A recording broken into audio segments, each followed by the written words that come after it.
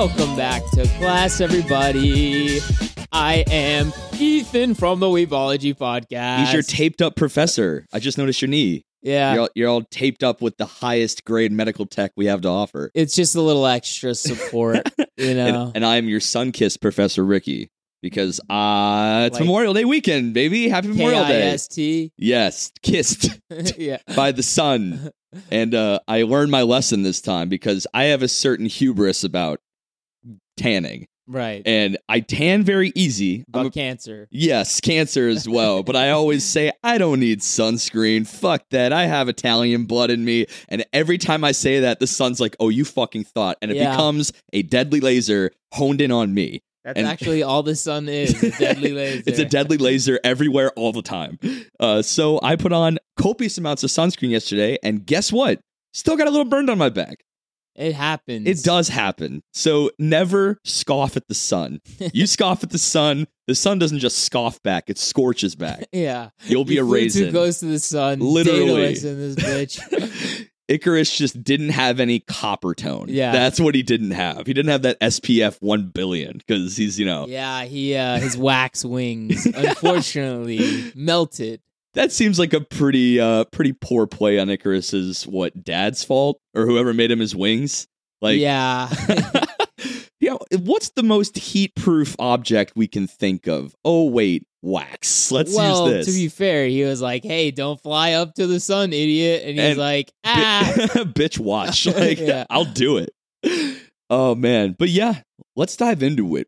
Ethan had given me an interesting show that's been I feel like I started a long time ago and never got back to it, and I binged it at 1.5 speed, at least the second half of it this morning.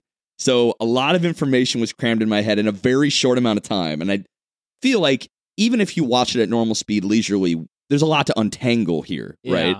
So what are we talking about today? It's like mad fast paced. Okay, yes. Today we are talking about the predecessor to a show we've already watched, which was Durarara. Yeah.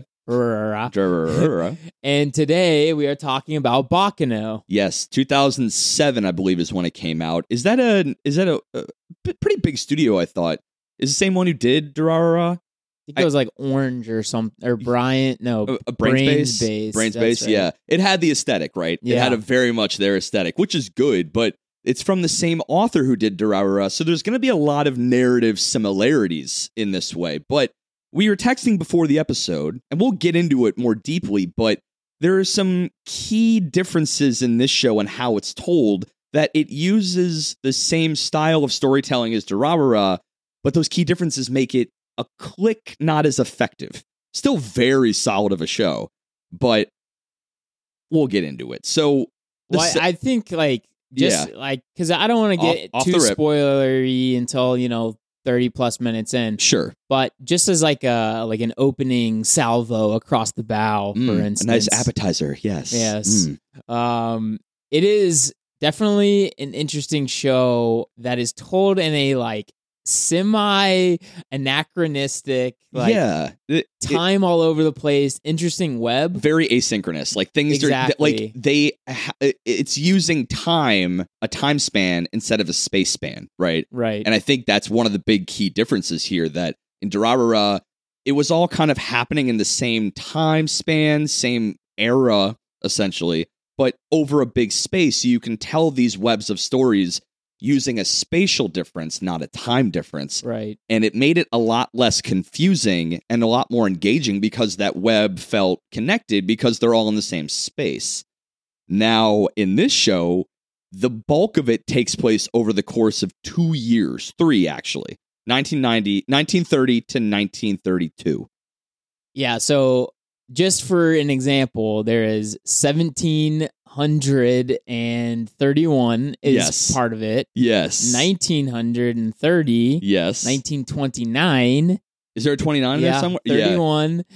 32. And a little bit of 2001 at the end. A little bit of 2001. So, I mean, I liked where the original author's head was at, but you can tell it was a predecessor. He had this web-style storytelling ready to go, and I think he definitely realized I'm not sure if the mangaka wrote Baccano before Durarara. That's just when they were adapted. Yeah. So I actually don't know that, but it does feel like a rough draft to what Durarara really did, right? And for better or worse, I mean, he was playing around with some really complex storytelling and narratives, all kind of being told at the same time. And it works in this show to some effect, but not as strong as Durarara. And I think it's because they're jumping everywhere, right? And I think it's very important to note that while Durarara had a large cast, this cast is absolutely astronomically large. Bonkers. Because we definitely said in that episode, like, there's maybe just shy of a couple dozen, maybe like 20 characters you care about. This easily goes above 25 into 30. Yeah, I mean, if you don't know all these guys' names and stuff, it's pretty tough to figure out what's going on. Frankly, I doubt we know all the names after watching it, right? And I will say, this is like the only time I'll ever say watching the OP is fairly important, so you can see everyone's name like constantly. Yes, and I started skipping it halfway through, which is not common for me. Normally, I watch it the first episode, cool OP, out, right? I'm done. But I found myself exactly that. I'm like, who is that again? Oh, wait, they have literally the rundown up top every single time. So if you need a refresher every episode, do not skip the OP. It is your cheat sheet. It's your character cheat sheet. Exactly. It was, one of the only times I'll ever say that, but it is absolutely essential. I imagine in the storyboarding room for this show, they read the script like, zooey, mama, there's a lot of characters. And they're like, wait, what if we just run down the names of, like, this was for them, right? Yeah, the storyboarders made an OP so they remembered the names every single time. But, yeah, I mean, these characters, in my opinion, are what carry this whole show. Yeah, easily. These characters are so engaging. In 13 episodes, I fell in love with the grand majority of them. And this speaks to kind of, I need to look up the name of this mangaka because, like, he makes me care about a character more than most, right? Yeah, he does. And you didn't get to see it because it's episode 16, but they actually do this little monologue at the end with the remember Carol and Vice President from the very, very, very beginning? Yes. They actually have this conversation at the very last second of the series that says, he goes, Carol, are you still wondering who the main character is? and she's like, yeah. And he's like, that's kind of the point of a series like this. Like, they added some, I wouldn't call it fourth wall, but very self-aware shit, right? This was definitely fourth wall. Yeah, it was very self-aware. He's basically talking to Carol as if he's talking to us, and he says, like, she goes, why do you think, he goes, why do you think it is that I didn't tell you who the main character was? And she goes, I don't know, because then now it's open for a sequel, and he goes, 3 points. And she's like, that seems like way too few Didn't he give her like 317 points and then 159? And she keeps asking, out of what? Yeah. It's like our scoring system. Yeah, exactly. We should start scoring like that old guy. Yeah, maybe. we give this show 287. Don't say this. Yeah. Don't say the rubric. But he goes, the whole point of shows like this is to show like the interactions between the different characters. Right. Like he's actually just like explaining this to us straight up. Yeah, and he's right. Like, it doesn't matter what the beginning or the end is. And again, that's, so the guy that wrote this, Ryogo Narita, and he actually won a Dengeki Novel Prize for Baccano. His light novel won the gold medal or the gold prize in the ninth novel competition. Right. Sure. But so hotly contested, I'm sure. I'm assuming, right? But that's his crux, right? It doesn't matter about the beginning or the end. It's the middle, it's the journey. That is his whole writing style. We saw it Durarara. They set it up top. They weren't even shy about it, right? Right. Yeah, I mean, I guess we got to pick into kind of like, there's so many through lines, and I don't know which one's the main through line. Yeah. But let's talk about the Pussyfoot. Let's talk about the Pussyfoot through line. I mean, this. Yeah. So most of what we're getting in the now is a group of individuals that kind of coincidentally meet up. Multi-groups. There's essentially 3 main groups that end up on this flying Pussyfoot, which is called the Flying Pussyfoot, which is this like super luxurious transcontinental train. Can we talk about how the Flying Pussyfoot is such a perfect name for like a posh luxury train? It's going from New York City to Chicago. Mm-hmm. So it's luxury, man. It's some luxury shit. We got bars, first class cars, everything. everything you could possibly want. Yeah. And your first major group, I would say, that we get to interact with is Jacuzzi and the gang. Yeah. The boys. Who are they to represent again? Who are they there to represent? Or are they just themselves? They were just going to rob it themselves. They were just robbing it themselves. Okay, that's what I thought. And I didn't hear their affiliation, right? So everyone and their grandma seems to want to rob this pretty luxury train, which makes sense. It's the Flying Pussyfoot. Sounds like it's got some money. Yeah, well, it's all for different reasons, though, right? Which is the kind of the funny part. So there's 3 main groups that are on this train to rob it for different reasons. Jacuzzi and his gang are there to rob it because they're just delinquents. Yep. There's Lad Rousseau, who's from the Rousseau family. And he's fucking... We'll get into him in a second. His main goal, essentially, is to get on the train, kill as many people as he can, like, spread their bodies across, like, strewn them across, like, all these railroad tracks so that the railroad will pay them money. Yeah, that what a fucking psychopathic he's plan. Great. Like, he made a plan to his mob boss solely to allow him to kill people because his mob boss is like, you're fucking insane. And he's like, but let's be insane for cash, man. Let's be insane so I can let loose, but we get paid, dude. And I guess the plan is sound enough. Yeah, and then there's a third group who is, I don't know what their like name was, but they were essentially affiliated to Huey Lafourette. Yes, it was like Goose in the crew, right? Yeah, Goose in the squad. They came in looking like orchestra. Yeah, and then we have, and their whole goal was to kidnap the senator's wife. No, it's the wife, right? And daughter, so that he would let out their like master. Out of prison. So. It was wild scenes. So everyone has different motives for some fucking tomfoolery on this train, right? And in typical Ryogo fashion, we have everyone kind of meeting at some point in the future, because what this train happened in 1930, right? And then everything that happened after the 2 years after, because they reference it. I think that's what happened. I think the whole train ride was in 1931. 31. So we have a year prior and a year after, because they were referencing it at some point. Yeah. Okay, I could see that. So we have all these groups on this train, and the part as well as a smattering of I would say war potentials to take some 1,000-year blood war arc pretty much terminology. And we had some not side unaffiliated characters, I'll say. Right. Totally unaffiliated. So this all kind of was spun from, is that a word? Spun? Yeah. Fine. It's a lot of mob shit. There's a lot of mob warring going on. And like at least 4 families are involved. The Lumors, the Russos, the other R1, and the Gondors. I think those are all the families. Yeah. I forgot the other R1, but in any case, there was a Martinelli. There was a Martinelli. That's where, and then I think it's Rundarella. We'll go with that. Like that. We'll go with that. Rundarella. They were honestly not important. So the Rumbarella clan is basically like they are kind of in a spat with the Gondor, who's in a spat with the Martinellis, who's in a spat with the Lumières, and like it's a lot. Like. But I found that I love mafia shit. So, like, I found that piece engaging, kind of this backstabbery back and forth of who's got a leg up. But in typical fashion, kind of like Durarara, there is a supernatural element here. And I think we could dive into that next, because we kind of talked, this is why they're there, this is the motives for why they're fighting. But I felt that the supernatural had a lot more of a heavy hand in this one than Durarara, right? Because Durarara had supernatural, but also is like just kind of tangentially in the world, right? Yeah.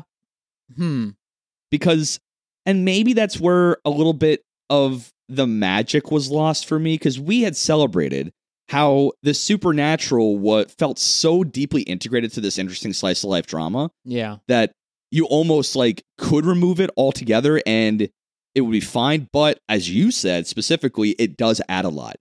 This narrative relied on that supernatural a good bit to carry the story. I kind of liked it, though. I did, right. It was like, some of our favorite characters throughout, right? You find out, through various means that they happen to be part of this like special group. Right. But there's that's a good point. I don't know. I still think if you remove it, it could work. But I think, unfortunately, this is a much gorier show than Durarara. This is very There's intense. a lot of wanton destruction and killing. Yes. And unfortunately, if our, the main characters weren't, special in some way, like, of course, like, this show would end so quickly. I think it's important to point out exactly what the special is at this point. These individuals... We're only 15 minutes in. We're not going to say how, but we will say that these individuals are essentially immortal. They live forever. They no longer age from the moment they've achieved this particular state. If they are dismembered or anything, just blown to bits, it's not even like a healing. It's like a reconstruction, which is really cool. Like, literally their blood just... like sucks back into them. Everything reconnects. No matter how far the bits are away from each other, they just come back in. And I think this works in this case because the narrative could, I think maybe you could take it away, but it was written in such a way that immortality was used to very good effect. Good narrative points, good lore, good backdropping, good twists, who is, who isn't. So we've always had this thing. We kind of said it with like B-Stars and, BNA or whatever the hell. Can you tell the story without its main hook? And I think in this one, they wrote it in such a way that this supernatural does fit very, very well. And it's integral to the story. So it stays. I liked it, but I also see the magic of Durarara is because the supernatural is tangential and involved, but not 100% necessary. It feels ordinary.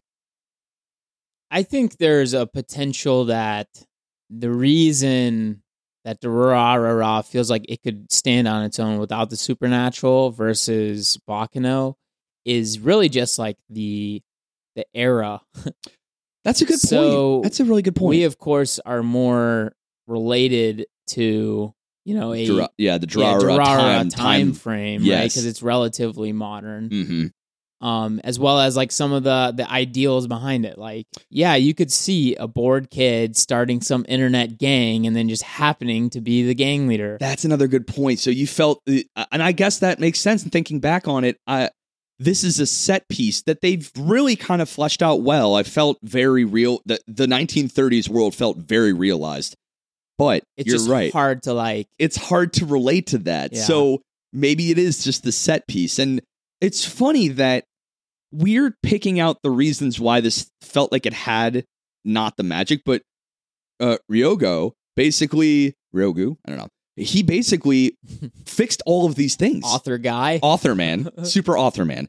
He fixed all of these things very poignantly. Like, maybe the set piece didn't felt relatable enough. Boom, put it modern day. Maybe the supernatural is too heavy-handed. Boom, make it a little more tangential and integrated, like kind of more subtle way. And don't use time, but use space. Boom, put it in a greater Tokyo area. He fixed everything very specifically, but I think this made for a more wild ride in Baccano, right? Oh, 100%. I think the tempo of this show is much higher. It's crazy, and I watched it at 1.5 speed. Yeah. It was an information overload. Well, I think this is supposed to be like a wild train ride, right? Like of course, a crazy train, legitimately. Did you just drop a crazy train right now? I figured, and time, 18 minutes in, we got it. Okay, cool. But yeah, so I mean, it's very much this like breakneck speed, but it never felt out of control. It felt like it had a good through line. So I actually thought the first 4 episodes were pretty boring and slow. Okay. And it might have just been because they were throwing so many storylines at you. Like, until they started, putting the pieces of the puzzle together in episode 5, I think it was. Yeah, right. I was like, what the fuck is happening and why do I care? Yes. And I think that's not the worst play in the world, because when you have so many storylines, you need to give them all the due diligence of their initial start, right? And that's what this show does. First 3, every character is getting introduced. You get subtle but not like overt exposition dumps. And once you hit, like you said, 4 or 5, when there's a bigger reveal there that people start taking actions on the train, things start unloading. And in a way that, like I said, breakneck, but never feels too out of control. You can follow, but you do need to pay attention. Like, this isn't a popcorn anime. This is one, like you said, Durarara. You got to sit down. You have to put the popcorn down. Eyes on, students. Eyes in. This requires wrinkles. Yes. Lock it in. I personally will suggest the dub because of... The sub was There's a couple of reasons. Okay. One, this is set in 1930s America in like Italian-American kind of families. Okay. And they all have that thick New York accent. Did they in the dub? Yeah. Wow. I might actually rewatch some of it. Isaac and Miria were like absolutely amazing. They were like the most whimsical voices on earth. Let's talk about them super quick. Favorite duo. Easy. They were the main characters in my opinion. They were the main characters. That old man telling Carol, who's the main characters, it's Isaac and Miria. Yeah. And I think it's just because we were all living in their world. Yeah, you know? Exactly.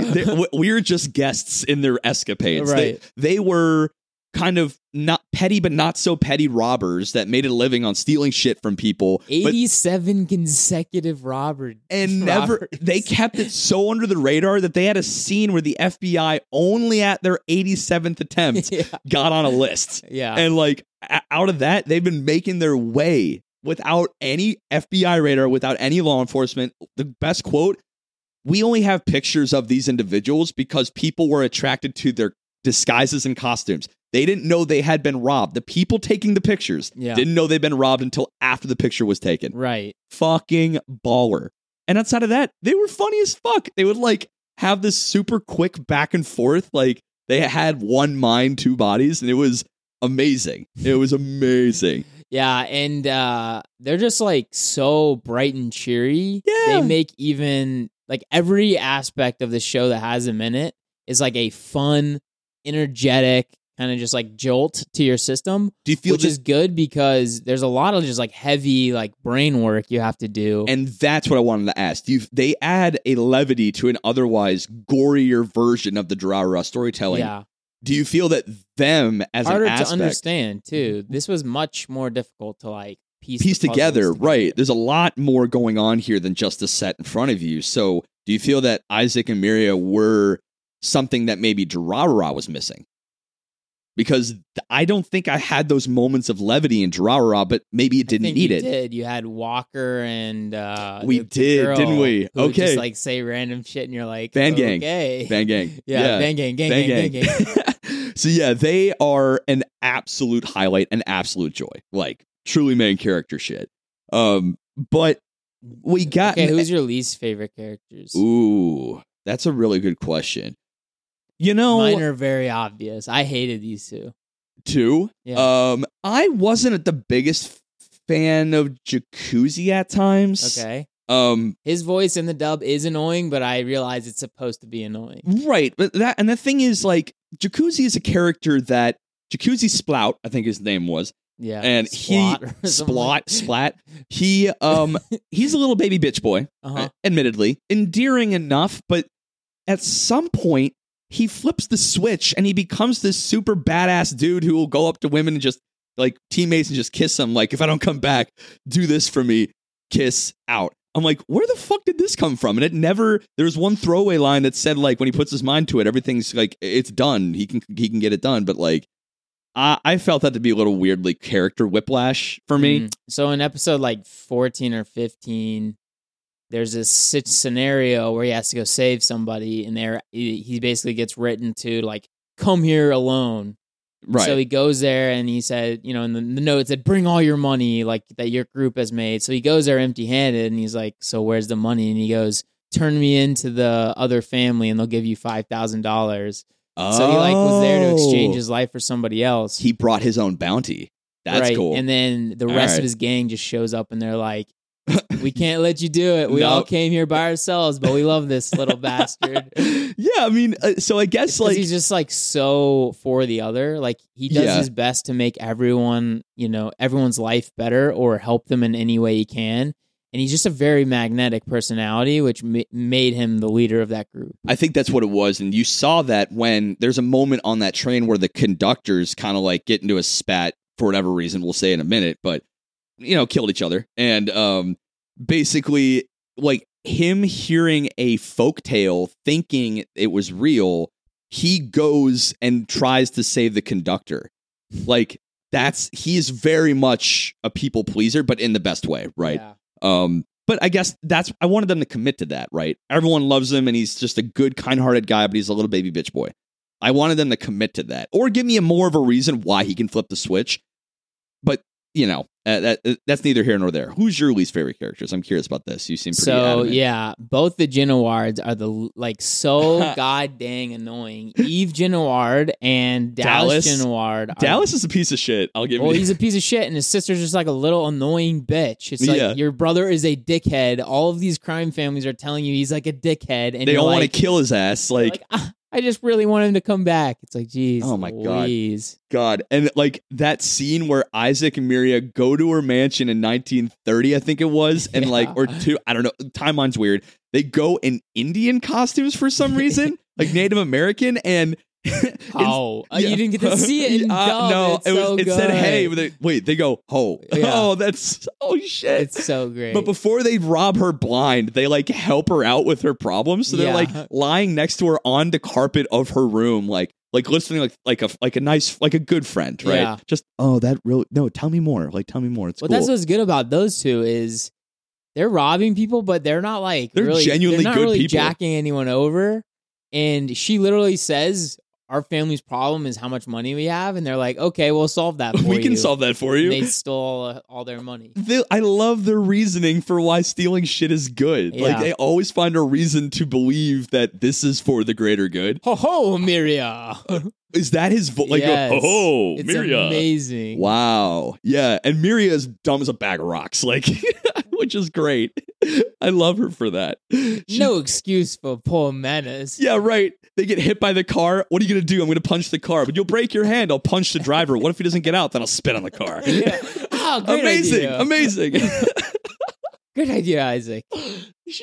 But say what you will about her intelligence, her lack of wrinkles. She's very supportive of Isaac, which is good. Yeah, and vice versa. They're just like a perfect They're a perfect team. duo. Name a more perfect duo at me. I don't care. Yeah, they're great. I mean, find one. But yeah, I can agree with Dallas and Eve. Eve was there as a set piece, right? Like just as a plot device to get Dallas to come out of the woodwork, right? But like, fucking why? Right. He had no bearing on the entire plot. At all. He was literally there to get his ass beat constantly. Yeah. Like, think about it. What did he do? Shit, you're right. Didn't he was he like a test subject for what we're gonna get into? At one point he got injected, right? Is that him? Where he gets injected with the elixir? I can't recall. No, he was already partially. He was already immortal. Gotcha. Okay. Yeah, so I mean, yeah, I wasn't a fan of them. I think the eventual rail tracer was I mean, kind of endearing, but Claire, essentially. But I liked him because he had a lot of lore set up. There's a lot of talk about Vero, the greatest assassin any of these families have ever seen, right? Maybe the best in the world. And there's a lot of lore set up for him. Wait, was there? Yeah, there is a number of lines where they talked about him because they talked about him in comparison to Firo. Like, you may be the best next to Vero. His name's Vino. Vino, that's it. Yeah, Vino, Vero. Yeah. Vero was one of my favorite characters. Oh, for sure. He's just an absolute badass dude. Cool guy. He had real Mikey energy from Tokyo Revengers, kind of short, stout, younger, but like absolute badass. And I was thinking more like the guy from Rage of Bahamut, like the main character from that. Yeah, he felt more like that to me. I like think kind of a bruiser, but like kind of really endearing. And yeah, like kind of thin guy. Right. Yeah, I can see that. I just feel like Mikey is a little too cool for school. Yeah, and he like very cruel. Oh yeah, that's actually true. He's a very cruel dude. Whereas like Firo isn't.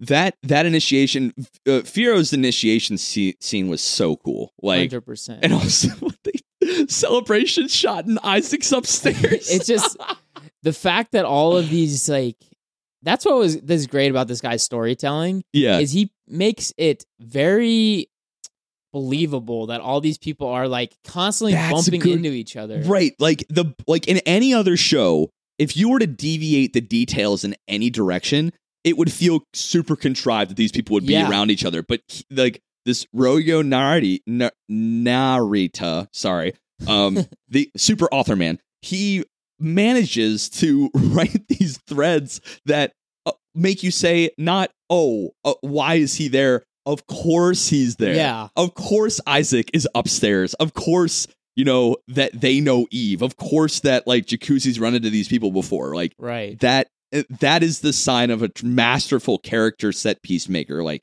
he knows how to make it work. So, but yeah, it's actually hard to find some of the characters I wasn't a fan of in this show. I'd say the information brokers seemed like a wholly unnecessary group altogether. And I'm glad you brought them up. Was it the Daily Days or the Daily something like that? They I actually thought they were underutilized. That could have been a really cool thing to have more in, like an information broker, kind of like that plus newspaper stand, journalism hub. That makes perfect sense. Everyone, that first scene where they get kind of jumped by some mob guys, and every writer pulls out like a Tommy gun. Yeah, fucking rad. Right. They should have used that more, but I understand what you're saying about it feeling unnecessary because I think they're underutilized. Really cool concept. Well, the reason I think it's unnecessary is because they never gave us any information we didn't already get from the show. So it's sort of like... interesting. Like, yeah. I understand why they did it, I think, is probably to give people who are a little slower on the uptake maybe a little, like, refresher of, like, this is why these people did that. But, I mean, if you follow the show, if you've got it, like, more than 4 wrinkles, you'll figure it out. Yeah. And I think part of it, too, is it felt like they were a foil for the mob groups, they also knew everything, and, like... Right. That's what I'm saying. It's just, like, kind of stupid, because... It was very clear that this immortal scheme was not like super public. And they somehow were like savvy to it. They knew all these guys were freaking immortals. It's like, all right. I think that might have been one of kind of like the narrative blotches here. Is that it felt like there were a moment like what the whole thing with Dallas as a little sister. We knew that. A lot of other people knew that. Just the people that came to him didn't know that. Right. And it was just a foil for the mob. They could have found out in a more organic way like we did.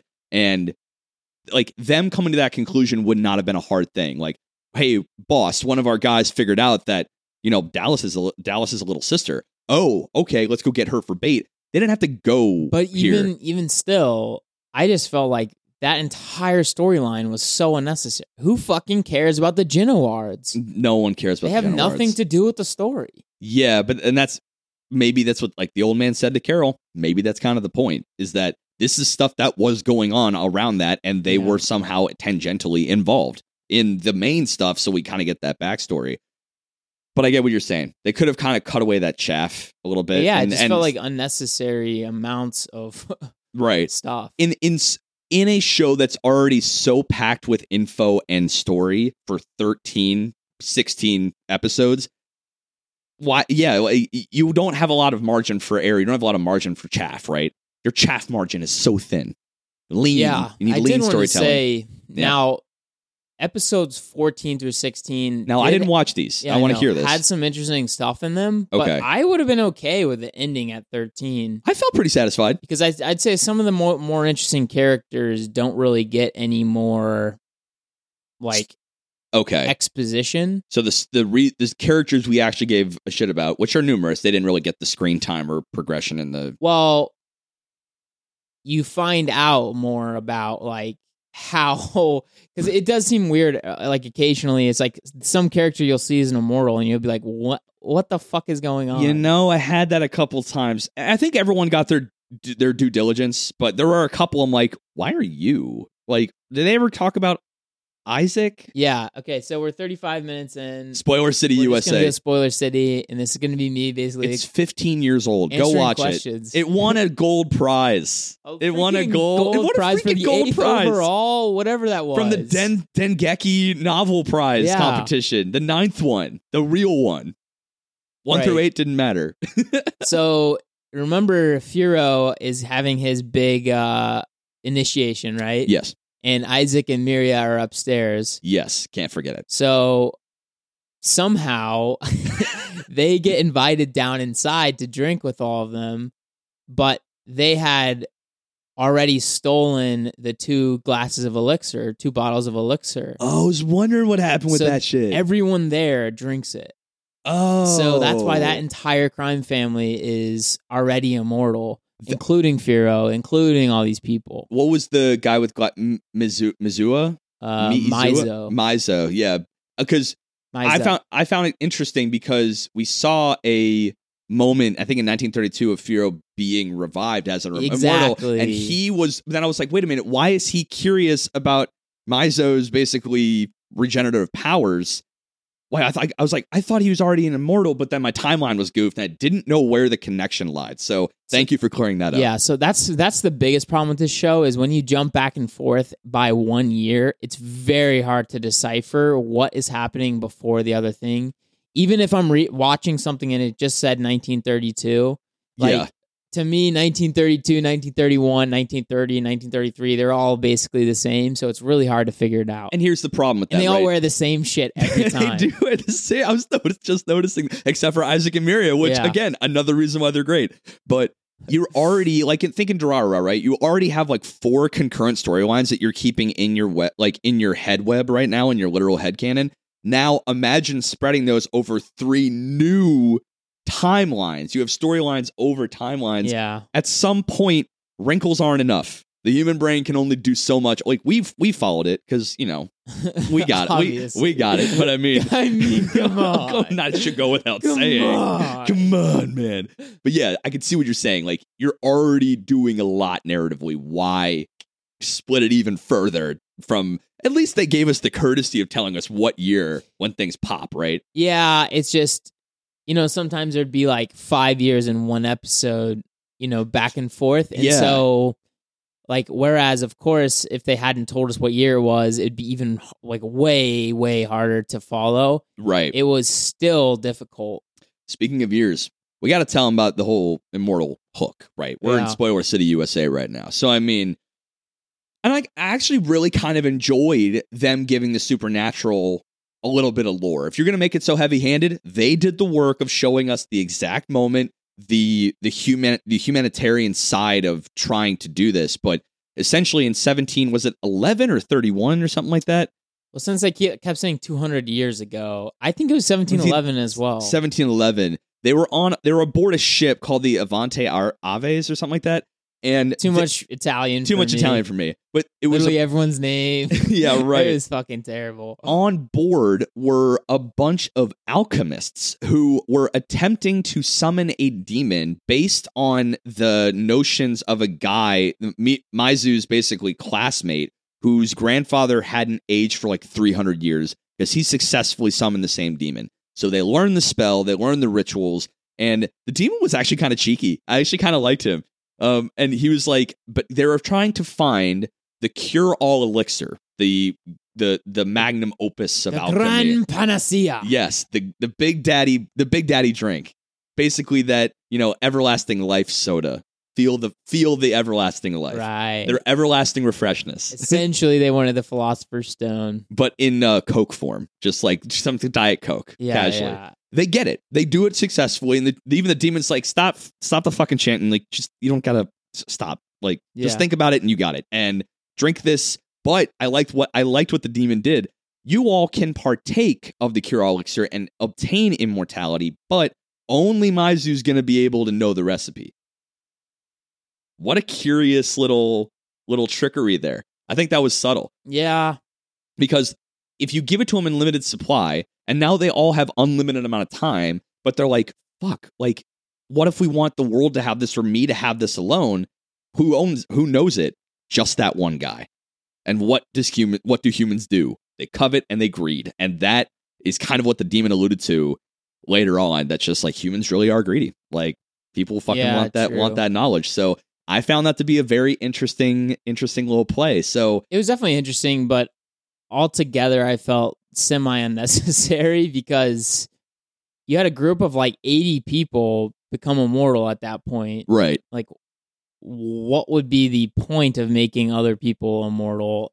Well, that's because I think the motive for some of them, right, was to lead humanity into a better age. No aging, no death, right? This could be what we can be now, right? We can be immortal and think it's 1711. The world is this huge unexplored expanse. Basically, at that point, we may know some of the world, but not everything. So wait, 1711, was that like the Mayflower time almost? No, that was Mayflower was 1492, famously, right? No, that's right. That's Christopher Columbus. Yikes. We're not a history podcast here, as Absolutely, you can tell. Yikes. So maybe I edit that out. Holy shit! No, I'm editing it in. I'm keeping it in. I don't care. But people make that mistake so much. They do make that mistake.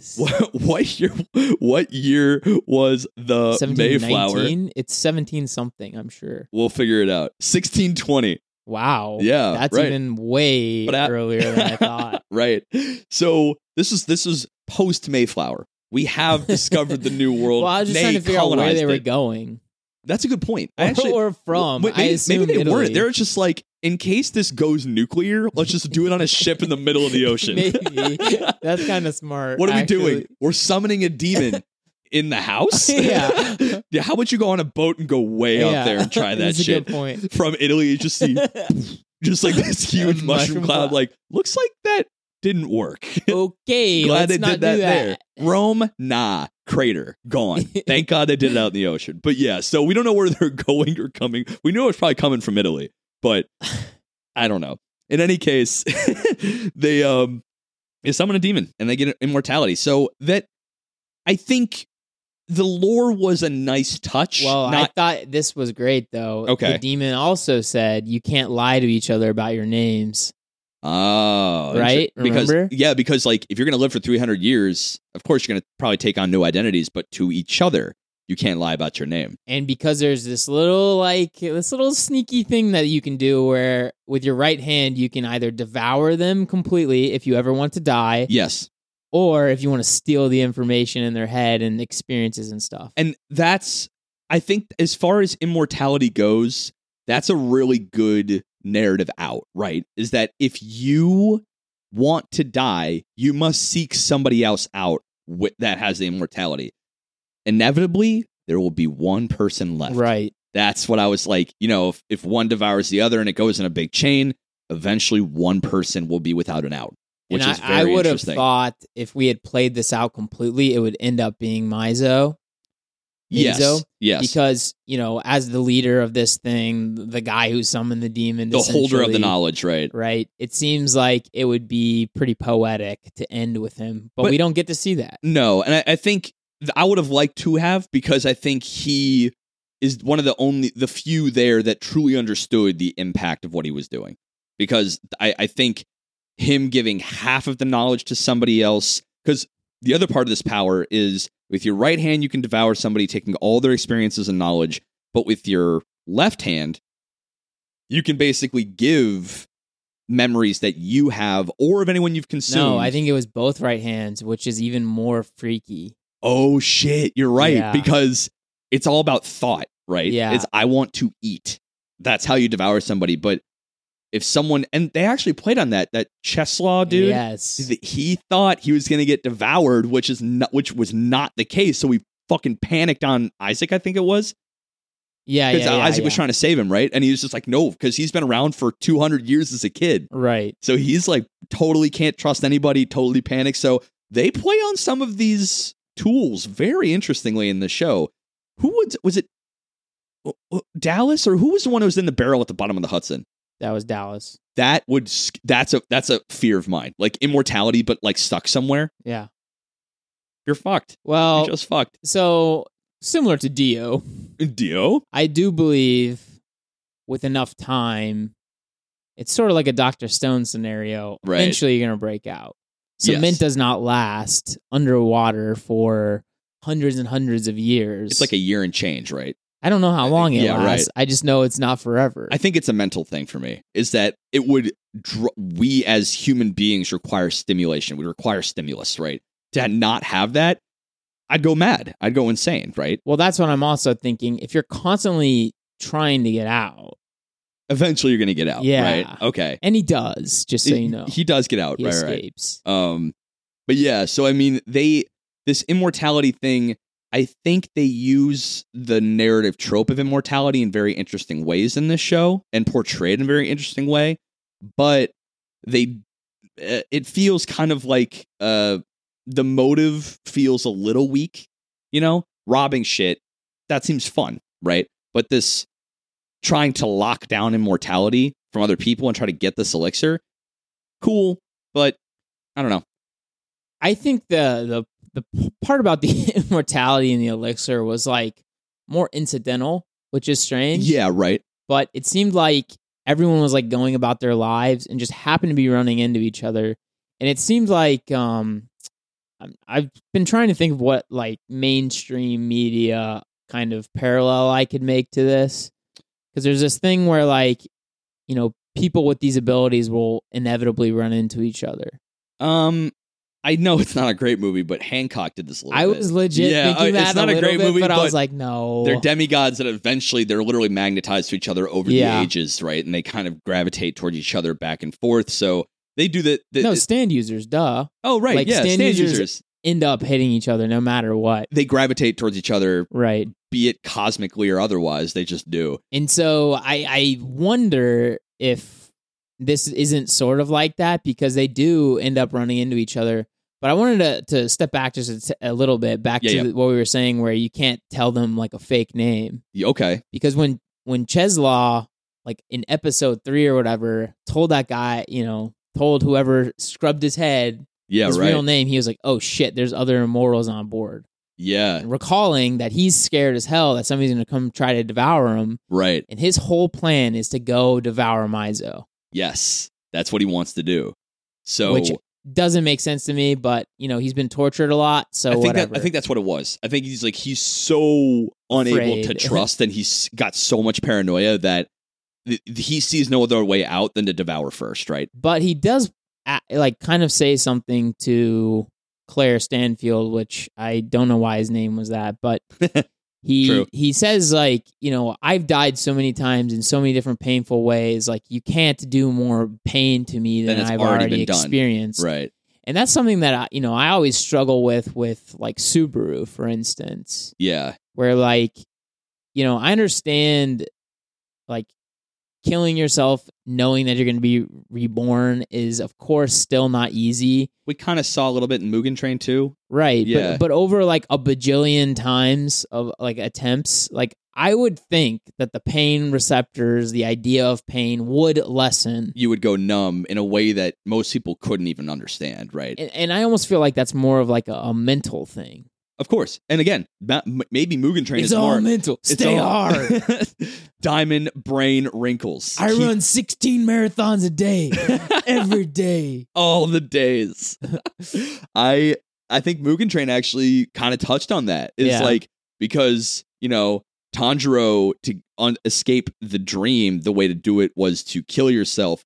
And he had to do it over and over. And the demon was like, how insane are you? Like, your batshit determination is crazy. Yeah. So you're right. I think it's a very mental game. I don't recall if I had mentioned this at that time that we talked about Mugen Train, but there is that convention that if you die in your dream, you'll wake up. Like, you can't die in your dream. Right. So I loved when they played on that. Your brain can't fathom that. So it literally has to jolt itself up. That's cool. Yeah. So, I mean... Well, because I thought, it took them a long time to get to that conclusion that I had gotten to pretty quickly. But right. I do, of course, like I understand any scenario where you're killing yourself thinking that you're going to be reborn is like very... That's a lot of faith. It's faith, right? It's really tough to like... Even Subaru, like he does occasionally kill himself to like rewind. He has done that, yeah. But it's like... what if just this time it doesn't work, Right. And even if it had been tested time and time again and succeeded in a way that you'd expect, there is no bigger leap of faith than that, right? Right. And like, say you did it 16 times in a row, who knows it works? It might literally work 16 times. It's literally only 16, right. But his life is such a garbage can that it's fine. Might as well just burn it and see if it comes back. But yeah, and now that I'm thinking about all the characters in this show, I actually didn't really care much for Lad, the Mad Lad himself. That's interesting, because I think he felt one note as fuck to me. he got his finally, but he was one note, but like in the best possible way. He was psychotic, and that's the thing. Maybe is like he seemed to be this unhinged psychopath murder machine, but he did seem to have some code of conduct. He didn't kill Nick when he easily could have, and his whole mission was to kill people. Right? He remember when Nick was tied up, he just scooted him back in the luggage cart and cargo cart and shut the door. I'm like, that is a moment right then when he would kill somebody. Like right in that moment. And if his whole mission is to kill as many people as possible, seems like an easy get, right? Why would you not commit to that? Well, I think he enjoys killing people in different ways. But remember what he said to the boss. He gets off on killing people when they feel completely safe. Yeah. Right? So maybe the fact that he was tied up, he had a sense of danger about him. Like, not for me. If you're sipping on some tea in the passenger cart, ooh, you'd be juicy, right, ready to go. I kind of wish you had Cheslaw run back into him after he had shot him in the head. Oh, right? That'd be curious. Because I don't think Lad Rizzo ever re-met anyone that wasn't immortal that had died. Oh, true. So you would think he would have been really attracted to that concept, right? Yeah, of immortality, of being able to kill as many times as I want. Exactly. He could get everything he wants out in every possible way and no consequence. Maybe the consequence is what he wants, though. That seems like he likes the idea of now you're dead and you're dead for good. Maybe. I don't know. He's a complicated villain in like an uncomplicated way. Maybe there's more into him to read, but I didn't really care to. He jumped off a train to save the person that he wants to kill last. That's true. I mean, like, that's a complicated emotion. Yeah, that is.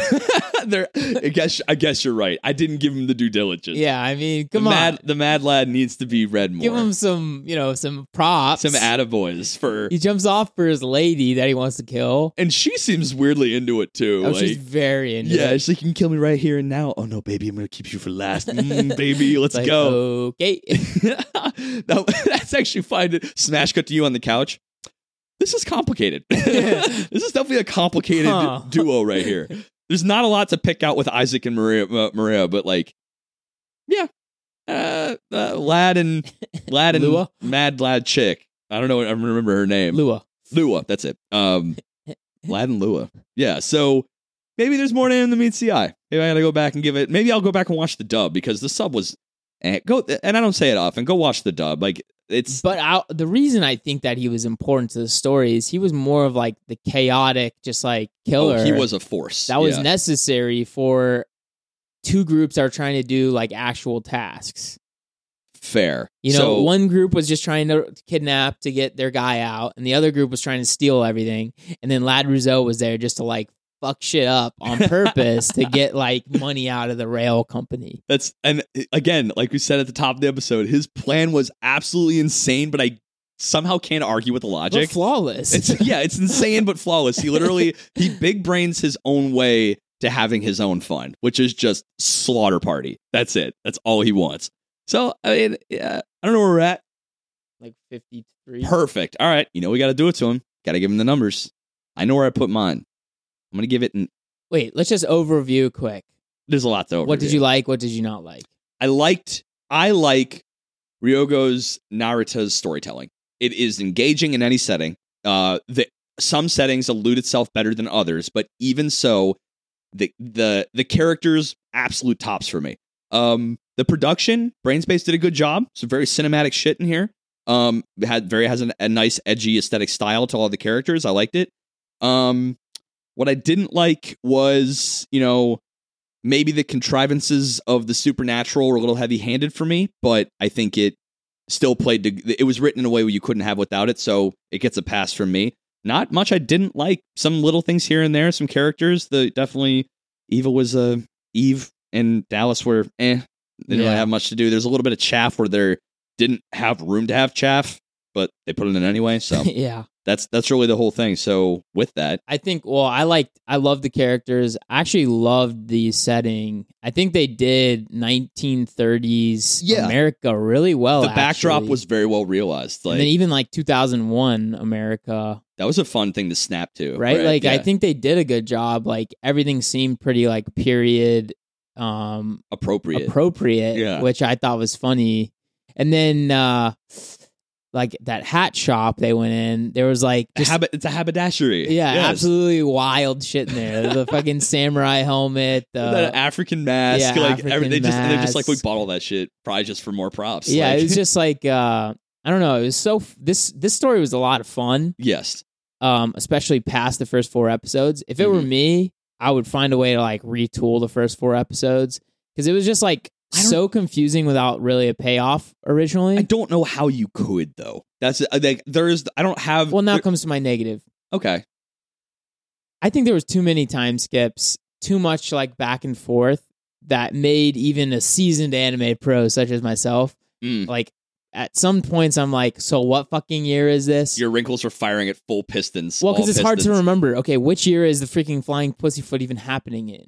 When is the pussyfoot flying? Yeah. I need to know. And so, I don't know. Of course, I love the storytelling mechanics that he employs in both his, crowning jewels. Yep. But gold prize, and don't you forget it. It's just, I think it becomes a little difficult. Of course, right? It's just a little bit much. If there was a few less cuts back and forth and maybe just a little more explanation through a couple episodes, I think this maybe cleans up a little better, and I think that's what he kind of refined with Durarara, personally. I think you could have had the storylines be in-the-moment flashbacks. Yeah. And you could probably cut away little over half of the flashbacks to 1930 and still keep those pivotal scenes as flashbacks to give context for what's happening on the pussyfoot and after. Yeah. That I think would fly. So I agree. But like you said, rough draft, and Durarara feels like a finished product. Yeah, I agree. So, where do you put it? You got to do it to him. Yeah, this is 287 points. Out of what? Out of what? No, I would give it an 88 out of 100. I was going to give it an 84. I think that's one of the few times I think that Mal got it right. It's an 8.4, and I think it nailed it. And it's very highly celebrated. Both this and Durarara are very highly celebrated. I think Durarara is even close. It shows these two things are rated, I think, very aptly on Mal, and that's not common. Yeah, I think if I were to give this a Mal score, it'd probably be an 8 because I think what is 9 is great or something, and 10 is masterpiece. Yeah, right. And the only 10 that ever happened was Species Reviewers, and we all know that. So obviously, the only true 10. Right. But so I mean, I think it nailed it. I think you will not be disappointed. Do not pick up the popcorn. Do not do other stuff during. If you want to get the full experience, you need to put it in there. You need to put your full wrinkle game in there. All pistons got to be firing. But it's again, like Durarara, we said it. This show will repay you in kind for your attention. Yeah, and I think there's a payoff. I mean, even for 13, I think very strong payoff. And then when you find out all the pieces that they are willing to offer by 16, there's a little extra payoff. You got a little. You could be at the end of 13 and be A-okay. Agreed. I think honestly, I was I might be done now. That's what it was. I was do I have time to watch 14 through 16? And then the last scene where Isaac in 2001 realized we haven't aged a day. Yeah. No, we haven't. Woo! And it's it ends. I'm God, it was okay. I'm good. Right. Wait, there are 3 more? But this show is good enough that if you really give it the time, you may want that extra bonus content. It's a show that ends cleanly, but also gives you what seems like engaging bonus content. So it does. They just add a really boring, annoying character. Gotcha. Oh, is it the wrench guy? Yeah, wrench guy. But basically, this anime comes with DLC. Yeah, legitimately. Yeah, right. And if you want to watch it, it's there for free right after. And apparently, the lore is that they released those first 13 episodes on a Japanese pay-per-view channel. You showed me the wiki about that. And then there was 3 additional episodes only released on DVD for some reason. Huh? You don't say. Yeah. Yeah. So you may. We couldn't really find it on streaming sites. Take with that information what you will. But let's say normal streaming sites. Streaming sites. Mainstream. Yeah, the ones you pay for. Yeah. Yeah. But yeah, overall, real solid show. Gold prize, obviously. It's got it's got the pedigree. But thank you for coming and get this degree in the Weebology podcast. If you want to watch with your eyes and your ears, hello. I dumped a bunch of videos last week, and I'm going to dump a couple too before the weekend's out. So by the time you watch this, I probably should have this and the other two ready to go. If you want to listen with just your ears and not your eyes, Apple, Spotify, everything in between. All of our links in the description of both the podcast and the YouTube channel. Like, comment, subscribe if you can. We know you can. Just do it.